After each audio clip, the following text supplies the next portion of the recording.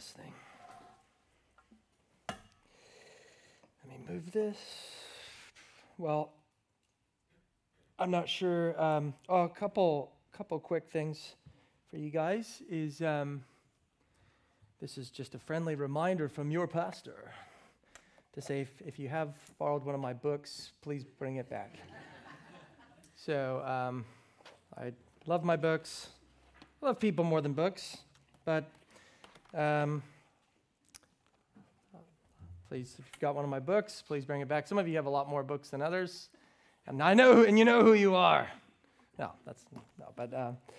Anyway, but love to, as I mentioned a few weeks ago, I was referencing a book in my office, and I went, oh, it's right, it's not there. And then the person asked me, was like, well, who has it? I was like, someone in the church. And so that's all right. No, honestly, I like broke my unbreakable rule in that I've never lend out books, but then I moved to this part of the world that has like very few resources here for good books. And I was like, well, you poor things, you don't have access to this. And so I will actually lend you some of these books. So, but I need them back, if that's all right. So anyway, if you don't mind, that'd be wonderful. If you've got them, great. And if you are looking for a place to buy good books, Reformers Bookshop. That's where it's at. Reformers Bookshop. They are intentionally so some of you guys remember my friend Mike Prodigalidad. He's Filipino bloke, pastor in Stanmore Baptist. And he's preached here several times, and he runs Reformers Bookshop. It's great.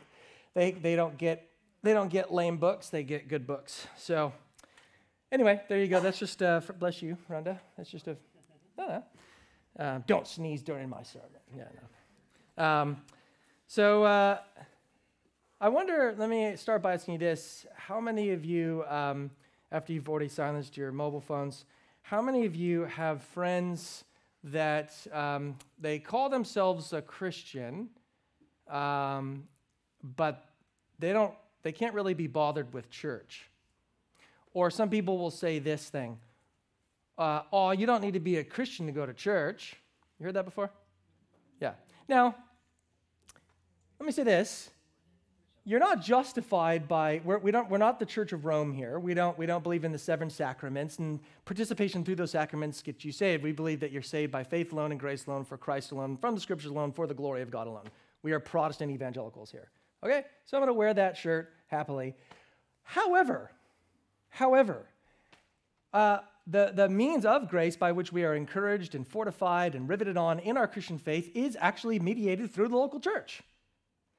And let me say this. The person that says, well, you don't need to go to church to be a Christian, could it be that we've thought of church not so much as something, the reason that person's saying that, could it be that we've thought of church not so much as something that we are accountable to and through which our Christian identity is actually realized, but as sort of an optional enhancement to our own spiritual journey? In other words, well, I'm an individual, and I have a personal relationship with Jesus, and the last thing that we want to do to ruin it would be to institutionalize it. You catch what I'm saying? Now, I'm not sure if you ever thought about this, but when God calls a people, if you look at if you just pick up your Bible and just start reading from Genesis onward, God calls and redeems a people, not so much the individual. Go back to Abraham, for example. The Lord called him, but the point was to make not just him, but him into a great nation, right? Or when God rescued Israel out of Egypt, they were to be his covenant people. Yes, God saves individuals, but they are engrafted, they are engrafted into a larger community. The same is true today in the new covenant. The Lord has a blood-bought people. They are his bride. Actually, as Jenny just very eloquently read that for us, they are the body of Christ. And one part can't say, well, I don't need you. I mean, did you just track along with, she was reading that, right? So here's the point that I want to drive home. Last week, Dan talked about why we sing, and I want to talk about why we gather. Why we gather. I realize this might sound like a no-brainer, but a church that never meets or gathers is no church at all. A church that never meets or gathers is no church at all. And let's go back to your friend. Now, you don't need to be a Christian to go to church. You don't need to be justified to go to church. But I would say that I would beg that you're actually a Christian if you're not in church. Okay? Because it's the body. So someone that says we don't, and the reason that person is saying that is just because they want to watch sport right now instead of being here. They want to, get in their caravan and go on holiday. They want to be a bum or whatever. They're just selfish. And it's just a cheap rhetoric to sort of knock you out and go, oh, well, gee, I guess, you don't have to be. But just stop and think about it. We are not called as individuals. We're called as a body. So someone that's removing themselves from that, I'd beg to differ that they're even a believer. Especially this post-COVID world. Wow, we don't need church. We got church online. So let me press this. Does God care that we gather? Yes. Okay, good. Well, that's my first point. Does God care that we gather? And then let me press it even further. Does God care what we do when we gather? I'm not angry up here, by the way. As I said this before, I clap, I get excited. I've been parachuted into the Central Coast, so I don't have all the Central Coast makeup. But I'm here to pull you guys up a bit, okay? No, but anyway, so I'm not angry, I'm just enthusiastic, okay? So there you go. So here's the two questions I want to ask. Does God care that we gather, and does God care how we gather? In other words, what we do here, okay? Like, in other words, what should happen in these gatherings? And this is just as much on you, okay? This is just, so it's not just about me. This is, the second bit is actually going to be on all of you. So does God care that we gather? And good, because, and all of you, yes. Of course you're going to say yes because you're here, right? And that's good. But does God care what we do when we gather? Does God regulate how we are to worship? Is he concerned about what we do when we worship? Or is he just kind of like, hey, I'm just happy you guys showed up. I mean, woe is me if I, Okay, so those are the things that I want to explore together. And Lord knows let's all pray, and I need it. So let's pray together.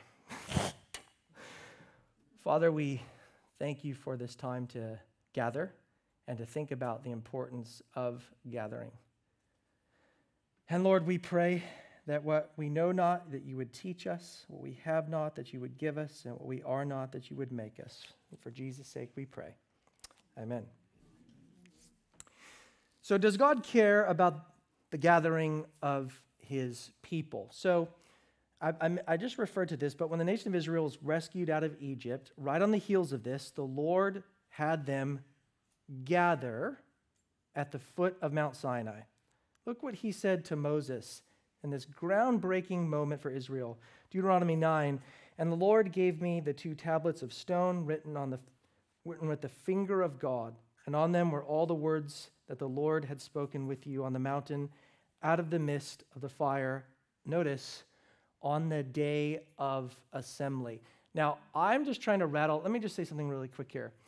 If you want to flip to these, I just preached at a camp last weekend, and they were pretty cross that I put all these up here. And they were like, why don't you just have people flip to them? And I said, well, that's fair enough. So if you want to actually just, they were like, we know where it is in the Bible. I said, okay, fine. So if you want to flip to them, that's fine. I just like to sometimes rattle these off, and then, so there you go. But anyway, notice the word there, the day of assembly. Can you see that? The day of assembly occurred at key moments in Israel's history. For instance, when the temple was completed and the Ark of the Covenant was brought inside, the people gathered or assembled before the Lord. Look at 1 Kings 8. Then Solomon said, the Lord has said that he would dwell in thick darkness. I have indeed built you an exalted house, a place for you to dwell in forever. Then the king turned around and blessed, notice, all the assembly of Israel, while all the assembly of Israel stood.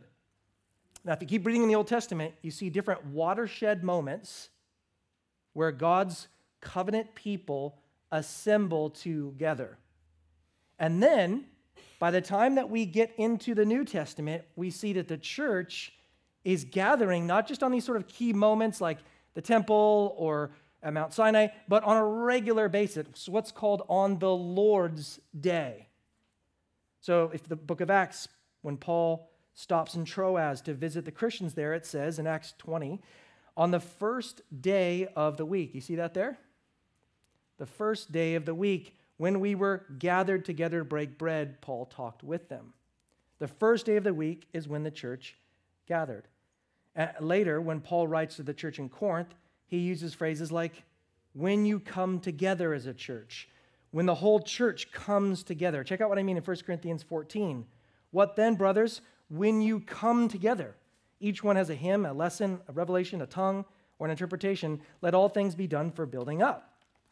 It's interesting, he doesn't say, oh, if you guys so happen to come together. He just assumes that they're gathering. Did you see that? He goes, oh, look, I know that, I know it's long weekend, and I know that there's stuff happening, and I know there's like a lot of cool stuff going on, but if once a month you can get yourself there, that'd be great. No. When you come together, 1 Corinthians 11, for in the first place, when you come together as a church, I hear that there are divisions among you, and I believe it in part. Notice what he says in chapter 14, if therefore the whole church comes together and all speak in tongues, and an outsider and an unbeliever enter, will they not say that you are out of your minds? Yes, as they should. Obviously, we don't have the time to cover the topic of tongues.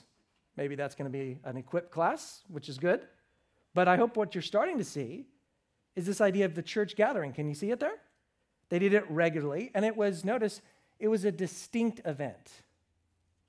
Now, the reason I say it was a distinct event is because Paul takes the time to give specific instructions on what they should do, listen, in church, which may not have been necessarily a building, but it's the in church, meaning it's the assembled people, the gathering people, the ecclesia people, the group that is assembled. That is the church gathering. Notice 1 Corinthians 14, nevertheless, in church. I would rather speak 5 words with my mind in order to instruct others than 10,000 words in a tongue. It appears that Paul sees church as a gathering, a distinct event. Notice again, 1 Corinthians 14. But if there is no one to interpret, let each of them keep silent in church and speak to himself and to God. You see, gathering isn't simply a nice thing to do. It's part of what a church is. Even the word church itself, when you study it, ecclesia, means gathering, means assembly. That's what the word means. Part of what defines the very nature of the church is the fact that it gathers. Let me give you an example. When Paul shows up in the book of Acts, right, and he is preaching in Ephesus, people are super cross because imagine that there's the big money makers were the idolaters, right? The people that were coming up with the idols. And so they said, these guys have persuaded the Ephesians not to worship this pagan goddess named Diana anymore. And so we're losing our money, and now, we're losing our blessing, so to speak, from Diana. And it's because of these guys. It's because people stopped worshiping this pagan goddess. And then it says that they dragged these guys into the amphitheater, right? So here, there's this massive riot that's going down. And the word that Luke uses to identify the group that did this is an ecclesia. It's a gathering. It's an assembly. It's an assembly with the intent to kill. So that's probably not a church you want to be a part of. But the term church, I hope you're seeing it though, simply means gathering, assembly. Are you understanding that? It's the same word that's used. that's not a church, okay? That's just simply a group of people. But Luke clearly sees ecclesia. He doesn't divorce ecclesia and assembly. He understands that to be the word itself. Are you tracking with me? So a meeting or a gathering isn't just something churches do. A meeting is in part what a church is. The Lord has saved individuals and united them as a body, united them as an assembly of people that gather on the Lord's day. Well, what's the Lord's day? Well, it's Sunday. Well, how do you know that? Well, because that's the way the scriptures use it. Every single time when you look at the scriptures, and it's Sunday, the day the Lord rose from the dead. And then and constantly it says, on the Lord's day, on the Lord's day. When John is on the island of Patmos and he is visited, it says that he's doing it on the Lord's day. Here's something kind of interesting. Have you ever thought about, so obviously the apostles go off the scene. We no longer have apostles and prophets. And so there goes the apostles. There they go. But you ever wonder, the apostles, the disciples, wouldn't it have been cool to meet the people that they discipled? You with me? Like they didn't just like preach and teach. Like they invested. Paul planted churches. Paul invested into guys like, as we know, Titus and Timothy. But then when like the next generation, when that whole mob was gone, wouldn't it be interesting that the type of people that were invested into by, say, John, the beloved disciple and all that? Well, we actually have writings of those people. There's a bloke named Polycarp who was invested, discipled by John. And Polycarp has written plenty of things about the church. Now, those writings aren't Bible, but it's pretty interesting. Would you agree? I mean, so for instance, there's a 1st and 2nd century document called the Didache. That's from the Greek word didaskalos, that means to teach. And the Didache, so 2nd century document that kind of says, hey, all these churches are still now they're being planted, the apostles are off the scene. How should we conduct ourselves? How should we work? What should we do as a church? Kind of like a church covenant, church constitution. Seriously. Well, here's one thing that the Didache says in chapter 14, verse 1. And notice, and on the Lord's own day, gather yourselves together and break bread and give thanks, first confessing your transgressions, that your sacrifice may be pure. So, in other words, the disciples are gone, the apostles are gone, and the early church is going, oh, what should we do now? Well, here's a helpful, it's not like binding, but it's a helpful document called the Didache. And that's to actually think how we're to conduct ourselves. Here's one thing that's interesting as well, and for all of you that are new to the idea of close communion, do you know in the Didache that it says, who shall participate in the Lord's Supper? You ready for it? Those who have been baptized.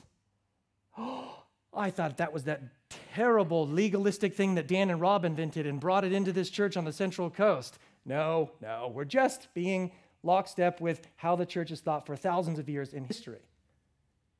So again, check your history, check your Bible. These things this is just clear. So when did the church gather? On the Lord's day.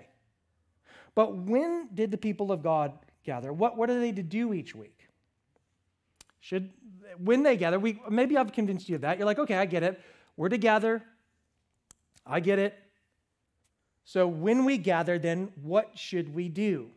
Should we just, maybe take a vote on what we want to do? Should we sort of, lick our finger and kind of put it up in the wind and see the way the wind's blowing? And maybe, I don't think people like the idea of Bibles very much, so let's get rid of those. And they don't like the idea of sin, so let's talk about that from the pulpit. Let's tailor fit our services so that the seekers can be comfortable. And sound good? That's what people have done. But probably not the best thing, actually. So then what should we do? Has God given us some clear instructions on what we're to do as a church? Yeah. Yeah, the Lord is not silent on this issue. So what are we to do then? Well, we are to read the Bible, preach the Bible, pray the Bible, sing the Bible, see the Bible. That's what we're to do. We're to read the Bible, preach the Bible, pray the Bible, sing the Bible, see the Bible. The Bible actually spells out for us. God is not silent. He actually spells out for us what we are to do when we assemble ourselves. So let's think through them. Read the Bible. Do you ever wonder why we bother with having someone come up here, as Jenny did this morning, and read portions of the Bible? Well, for one, it's because Christians are commanded to do that. Paul's told Timothy, until I come, devote yourself to the public reading of Scripture. Did you hear that? The public reading, it's a gathering. Devote yourself to prayer and to the public reading of Scripture. And that's why when we read the Bible here, because it's a public event, church is not just, hopefully you're seeing the centrality of it. The assembly is not just a random thing that you sort of tick a box or try to make non-believers feel comfortable here. But this is actually like you worshiping. And when the Bible is read, that's an act of worship. And so we believe in a participation with the church. So when the Bible is read for hundreds of years in history, they would do this thing where they would say, this is the word of the Lord, and the church would say, thanks be to God. And so we're not just kind of going, what? I'm absolutely bamboozled by the people that just have sat here for years and just, for why I don't get why they just sit there like this and they don't track along with their Bibles. Don't get that. But for those of us that most of us do bring our Bibles, we track along. When the Bible is read out, do you understand? It's not just a one person up here saying, this is God's word, but this is the word of the Lord, and we're affirming that, saying, thanks be to God. Like, when the Bible's read, it's washing over us unedited. Make sense? It's just God's word fire hosing us. We need those words. That's why one of the reasons Ross read this morning for us from the Psalm. It's just hearing, it's reorienting the way that we think. It's calling us to worship God. It's why we read Scripture in church. It's why churches should read Scripture in church. But we shouldn't just read the Bible and say, well, there it is. We should preach the Bible. Preach the Bible. The reason that some bloke, be it Dan, myself, or a guest preacher, the reason that some male pastor comes up here and preaches every week is because when we gather, God's people are fed by God's word. In the Old Testament, the Lord laments the fact that his people were perishing for a lack of knowledge about himself. And time and again we see that when the church gathers, there is to be a preaching. Let me show you what I mean. Go in your Bibles to 2 Timothy. So this is Paul's last words. This is sort of his deathbed experience, as it were. And he's got his protege there. And what does Paul say to his young protege, Timothy? In 2 Timothy chapter 4, I want you to see how he just is ratcheting this up. 2 Timothy chapter 4. I charge you in the presence of God and of Christ Jesus, who is to judge the living and the dead. Well, I mean, imagine that. Imagine Paul, he's about to die, and he kind of grabs you by the shirt collar, right? And he goes, you better do this. I charge you in the presence of God and of Christ Jesus, who is to judge the living and the dead. I mean, you're like, okay, what is it, sir? Sir, yes, sir. Right? And by his appearing and his kingdom, here comes the command to Timothy and to every church that assembles, keruson ton logon. Preach yourself. preach people's felt needs. No, you preach God's word and you'll meet their needs. Preach the word. Be ready in season and out of season.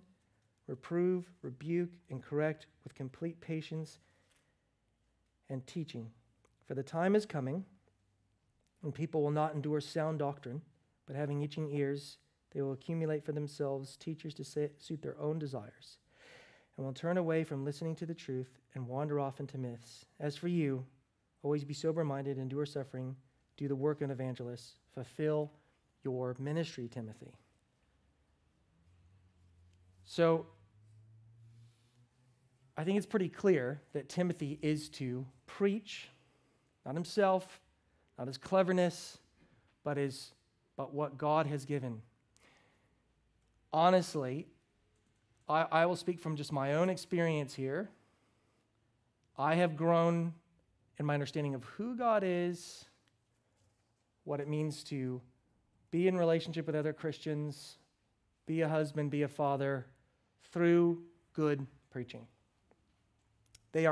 Good preachers are gifts to the church. That's what it says in Ephesians 4, to be precise. They are gifts.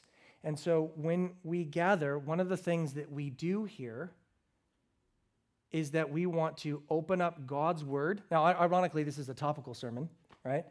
But on a regular basis, what's the regular diet that we are going to feed you guys here is chapter by chapter, verse by verse, expositional preaching. Any other preaching is a joke. It's not even preaching.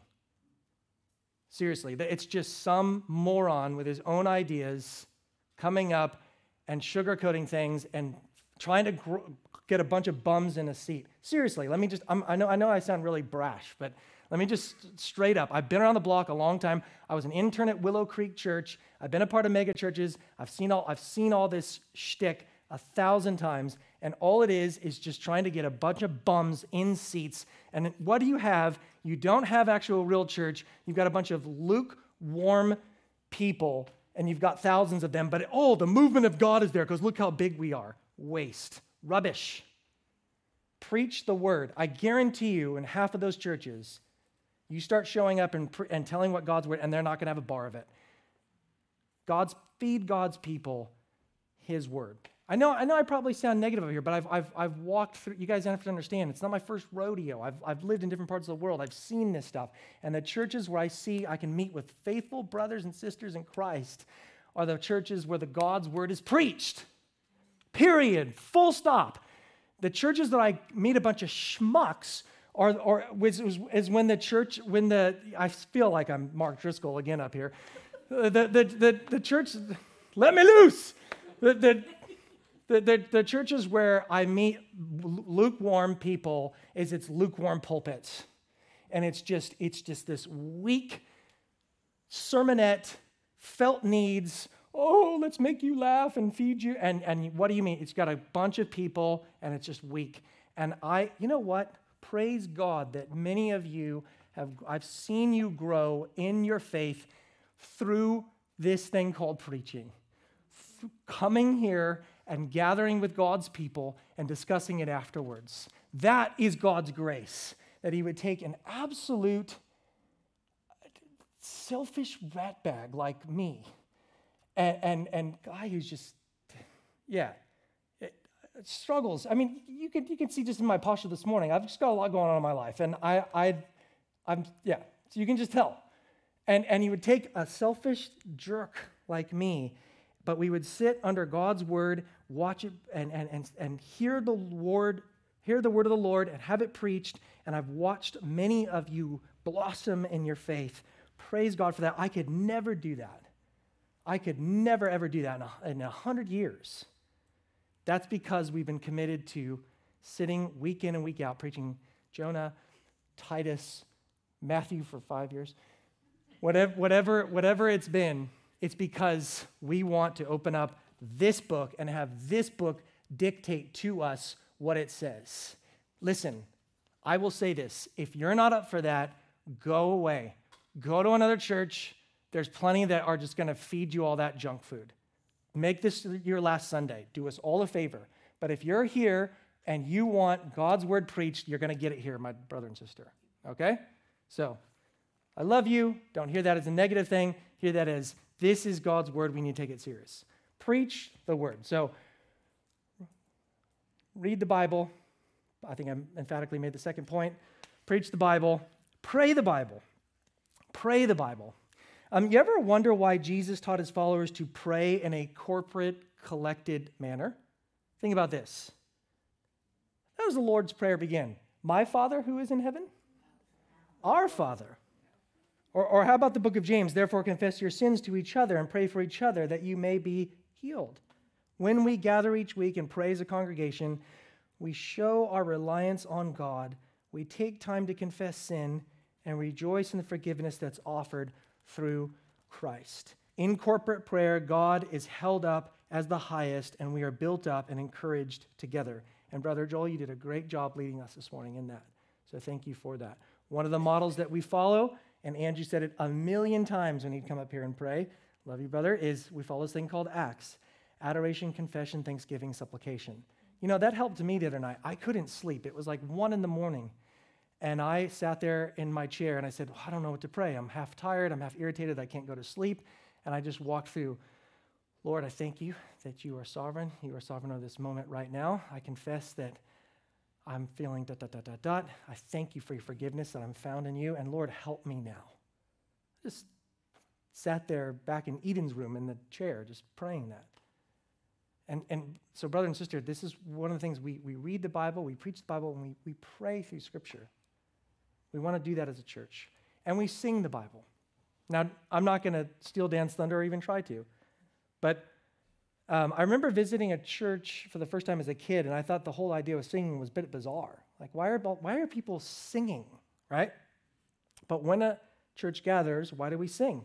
Well, God has created us and called us to worship him. Psalm 96 says, "Oh, sing to the Lord a new song. Sing to the Lord all the earth. Sing to the Lord, bless his name. Tell of his salvation from day to day." Christianity is a singing faith. I mean, after Jesus shared the Last Supper with his disciples, they sang a hymn together. And if you read Revelation, you can see that heavens will be filled with praises of God. Heavens will be filled.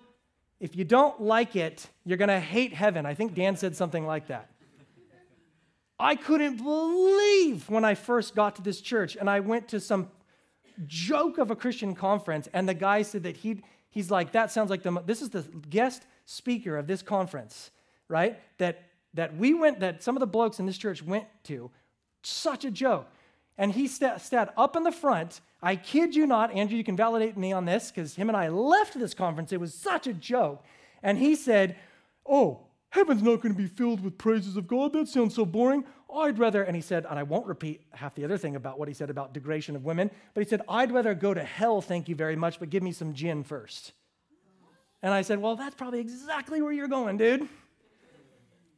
I'm not going to have a bar of this guy." I don't care what denomination stamps that thing. That is out and out blasphemy. That is wrong. So anyway, I don't agree with that. Heaven is going to be filled with God's praise because he is worthy of our praise. So, you want more juice on that? I can tell you about it afterwards. So, read the Bible, preach the Bible, pray the Bible, and we do. And you know, brothers, that you led us this morning, you did a fantastic job. Like, those lyrics were spot on. Can we actually pull up, Reynard, can you go back to the second song that we sang? And again, I'm not going to steal Dan's thunder here, but look at these lyrics here. So these lyrics are this is a hymn that's been sung by Christians, before the throne of God above, I have a strong and perfect plea, a great high priest. Why do we need a high priest? Because we are sinners, whose name is love, Christ, whoever lives and pleads for me. Keep going, right? My name is, look, what a beautiful line this is. My name is graven on his hands. My name is written on his heart. You know, no matter what space you're living in right now, listen, that is better than any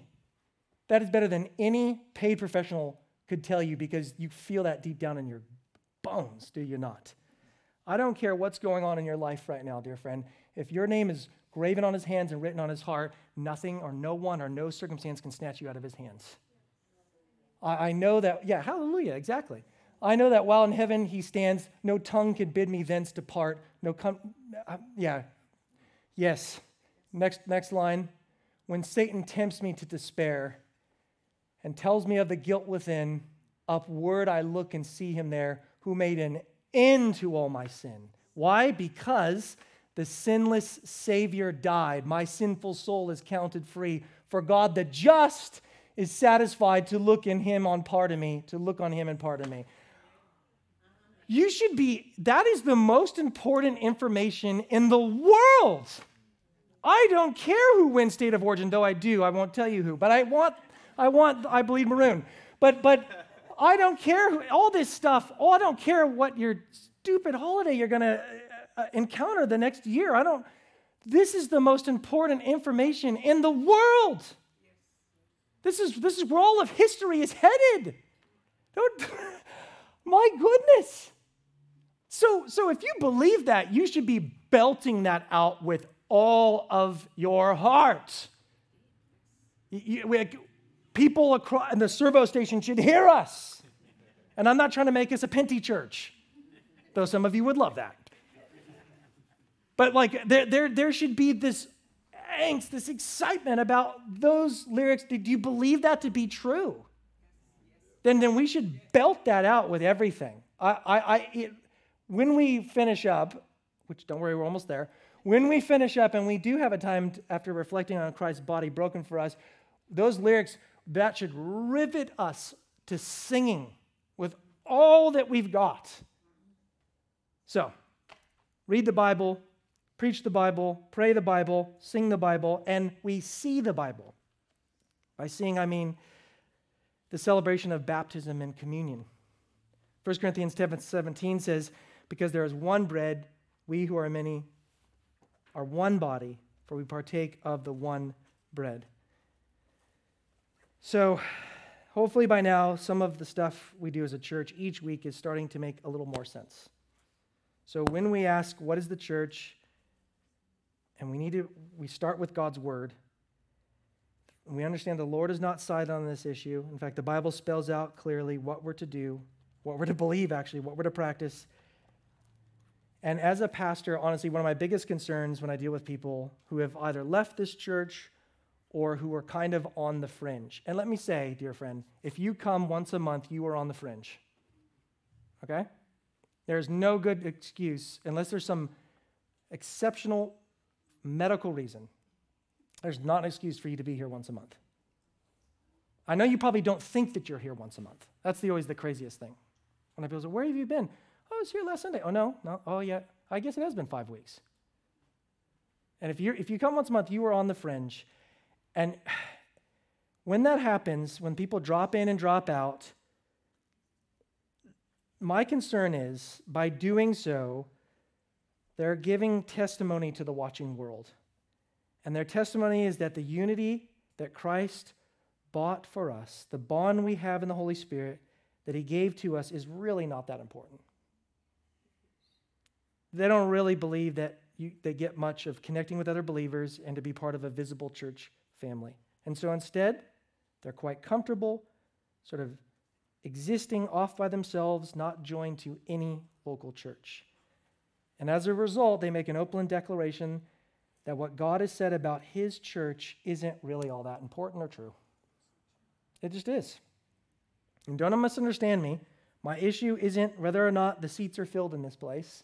I think I've made that pretty clear. I'm not saying that we got to, get this church jam-packed each week so that we can feel like God is moving here. My concern for you is for the testimony of the watching world and the preciousness of Christ's church.